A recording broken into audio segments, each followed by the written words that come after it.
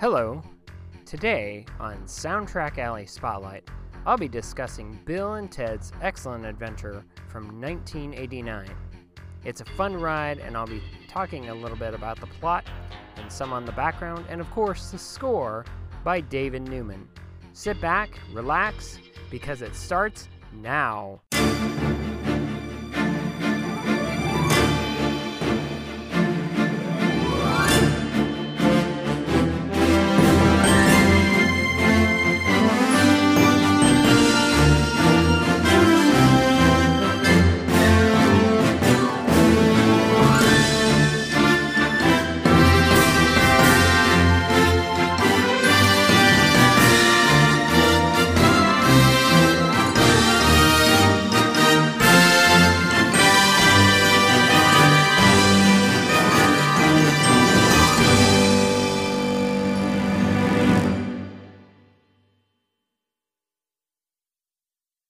Hello, I am your host and guide, Randy Andrews.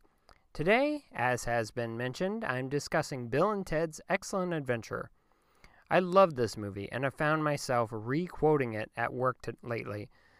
I really enjoy the science fiction aspects of the movie, but also the great comedy and action adventure of it. It truly is a wonderful 80s movie. Would you like to know what the plot of this movie is, in case you've never heard of it? Here you go. In a small town of San Dimas, a few miles away from LA, there are two nearly brain-dead teenage boys going by the names of Bill S. Preston, Esquire, and Ted Theodore Logan. They have a dream together of starting their own rock and roll band called the Wild Stallions. Unfortunately, they're still in high school and on the verge of falling out of their school as well. And if they don't pass their upcoming history report, they will be separated as a result of Ted's father sending him to military school. But what Bill and Ted do not know is that they must stay together to save the future. So a man from the future named Rufus came to help them pass their report.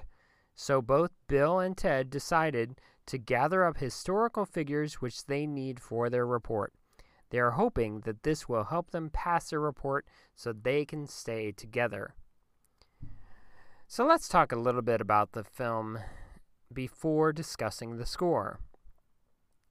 The phone booth time machine in the film was given away as a contest prize in Nintendo Power magazine, as the magazine was promoting a then new Bill and Ted game for the NES. For years, Keanu Reeves lamented that his epitaph would be, "Here lies Keanu Reeves. He played Ted." All the figures that Bill and Ted pick up through history are shown on the blackboard in the opening scene. Also in the film, Bill and Ted claim that they need Edward Van Halen in their band to make it better. After the film was released, he jokingly said he would have joined their band if they had asked. When Napoleon finishes his water slide presentation at the end of the movie, Ted looks up and says, "I don't think it's going to work." If you look closely at the maps, you can see that Napoleon is actually diagramming the French invasion of Russia, Napoleon Bonaparte's most disastrous defeat. In April 2013, Alex Winter commented on George Carlin's casting. He was a very happy accident. They were going to have serious people first, like Sean Connery, and someone had the idea, well, we started shooting and we thought of George Carlin. The whole movie was a happy accident, and no one thought it would ever see the light of day. Now, Edward Solomon and Chris Matheson wrote the script over the course of just 4 days. They wrote it by hand on notepaper during a series of meetings at a couple of local coffee shops. In 2005, the box set, Bill and Ted's Most Excellent Collection, it features some of those handwritten notes. That would be cool to have. There are some 70 uses of dude throughout the movie, as well as 30 of excellent. Originally, Alex Winter auditioned for the role of Ted, and Keanu Reeves auditioned for the role of Bill. Steve Salas, who is the guitar hand double for Rufus, during the jam session at the end of the movie, was the person that they got. And he's been throughout so many rock and roll Hall of Famers. It's too numerous to mention, but you must check out his site. Rufus never introduces himself to Bill and Ted. It's the future Bill and Ted who introduce him to their past selves at the Circle K, which is cool. In the 1991 interview, Ed Solomon said the characters of Bill and Ted were originally envisioned as 14-year-old skinny guys with lowrider bell-bottoms and heavy metal t-shirts who were despised by popular kids at school. Casting Keanu Reeves and Alex Winter changed the filmmaker's image of the characters because once you cast Alex and Keanu, who look like pretty cool guys, that was hard to believe. Most of the historical figures Bill and Ted brought back with them all died horrifically. Several characters, including Socrates, Joan of Arc, Billy the Kid, and Abraham Lincoln, were either executed or assassinated. Sigmund Freud died by assisted suicide, and Napoleon Bonaparte's death in house arrest has sometimes been believed to be the result of arsenic poisoning. Genghis Khan and Ludwig van Beethoven, however, are generally held to have died completely of natural deaths. Bill says, "Let's reach out and touch someone," before they use the booth for the very first time, an old slogan from Bell System Phone Company, and it was associated with their advertising campaign that introduced touch-tone push-button telephones in the 1960s. It resulted in massive sales of the new technology, which coincided with a major upgrade to telephone systems throughout the U.S. and eventually the world. Bill's philosophy to Socrates, "All we are is dust in the wind, dude," is a line from Dust in the Wind by Kansas. Socrates' response is, "Like sands of the hourglass, such are the days of our lives." You may recall that being the classic voiceover for the soap opera Days of Our Lives. Chris Matheson didn't intend for this to be a science fiction movie. I try to consciously fight it out of a desire to break away, but maybe I have a prediction toward that because of my dad. Matheson told Starlog magazine of the inevitable fantasy elements that emerged. He's a great writer and craftsman and always has suggestions. In fact, it was his father, Richard Matheson's idea that the time travel story be its own movie. We were going to write a sketch film with this one as one of the skits, but my dad said, "That sounds like a whole movie," Matheson recalled, and he was right. Now this is kind of cool. The punk rock band The Ataris wrote a song based on Ox's report. The song is titled San Dimas High School Football Rules, but has nothing to do with the film. There's a picture of Ted's t-shirt is the cover photo for Van Halen's Why Can't This Be Love single, for sale during the Van Halen 5150 tour and very commonly seen on Van Halen's fans in the late 1980s. This was Sammy Hagar's first tour with Van Halen after replacing David Lee Roth. The Circle K is in San Dimas, California, at the corner of Walnut and Bonita Avenues. The scenes at the convenience store were at least particularly filmed at the Circle K at the northwest corner of Southern and Hardy in Tempe, Arizona. I didn't even know that Tempe, Arizona had a Circle K. I'll have to visit there. The piece of music, Two Heads Are Better Than One, was credited to Power Tool. This song is in fact the work of Matthew and Gunnar Nelson, the sons of legendary rock and roll icon Ricky Nelson, who would go on to success in their own band, Nelson. Ironically, the film was released by the company called Nelson Entertainment. There's an Australian band, Space Desert, and it has an EP called Forrest Gump 2. None of the songs are about Forrest Gump. It's in fact about Bill and Ted, and even quotes lines from the film and include a snippet of the interview with Keanu Reeves and Alex Winter explaining the meaning of the word bodacious. Now, if you try to find that album, contact me. I'd like to hear it. The film was originally going to end with Bill and Ted taking the princesses to the prom. When they first meet, Ted asks them to the prom, and the photo of the British VHS cover from 1997 suggests this scene was filmed but deleted. Including Bill and Ted, there are 10 people in the phone booth at the end. The world record is 25 male students set in Durban, South Africa in 1959. Now, I like how Bill and Ted's Excellent Adventure not only was a movie, but it was also a board game by Steve Jackson Games, and it was also a cartoon show. And most recently, fairly recently anyway, it was an actual 6-issue comic book. When Bill and Ted leave Napoleon with Deacon, there's a balloon in the background that says, "Party on, dude." The rescue scene of Bill and Ted, their comrades pretending to be executioners and escaping on a horse-drawn carriage, is the same way that D'Artagnan is rescued in The Three Musketeers, which was also directed by Stephen Herrick. The score to Bill and Ted's Excellent Adventure is composed by David Newman, and his work is surprisingly good. There are several tracks that really show the full work of what he can do for the film, even though it was initially a comedy, and he wove some excellent cues into the score.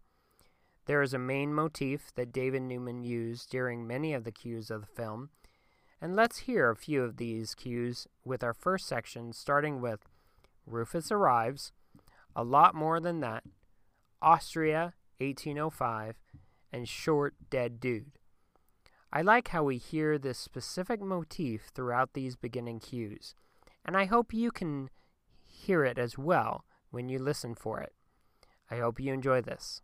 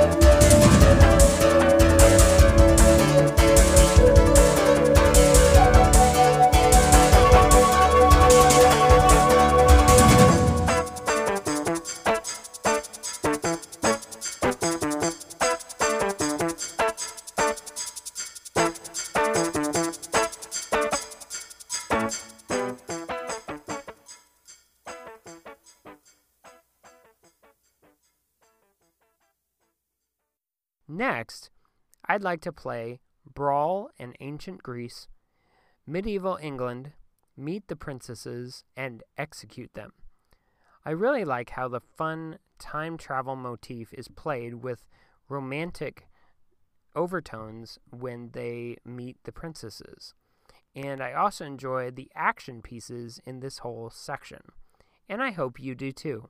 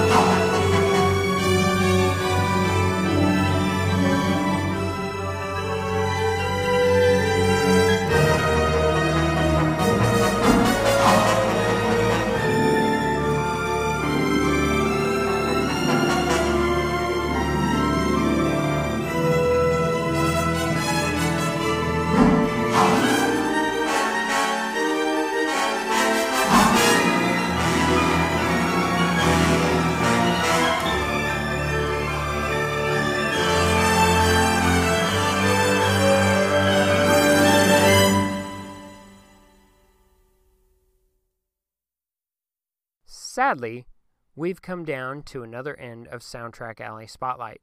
I'd like to thank Alexander Shebel for composing Soundtrack Alley's theme music. You can find his work at xanderscores.com.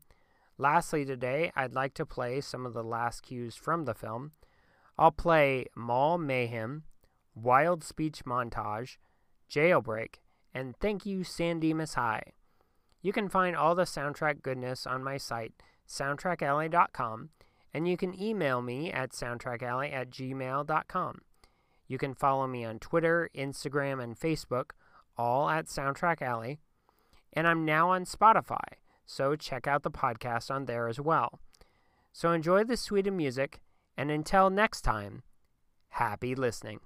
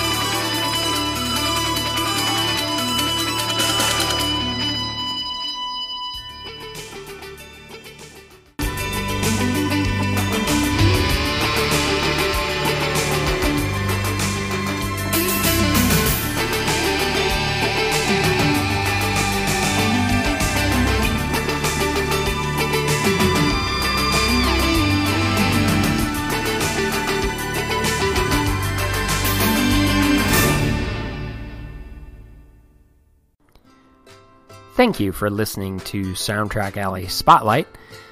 I hope you've enjoyed it, and if you're on iTunes, please rate and review the show. It really helps Soundtrack Alley Spotlight get noticed. Thanks.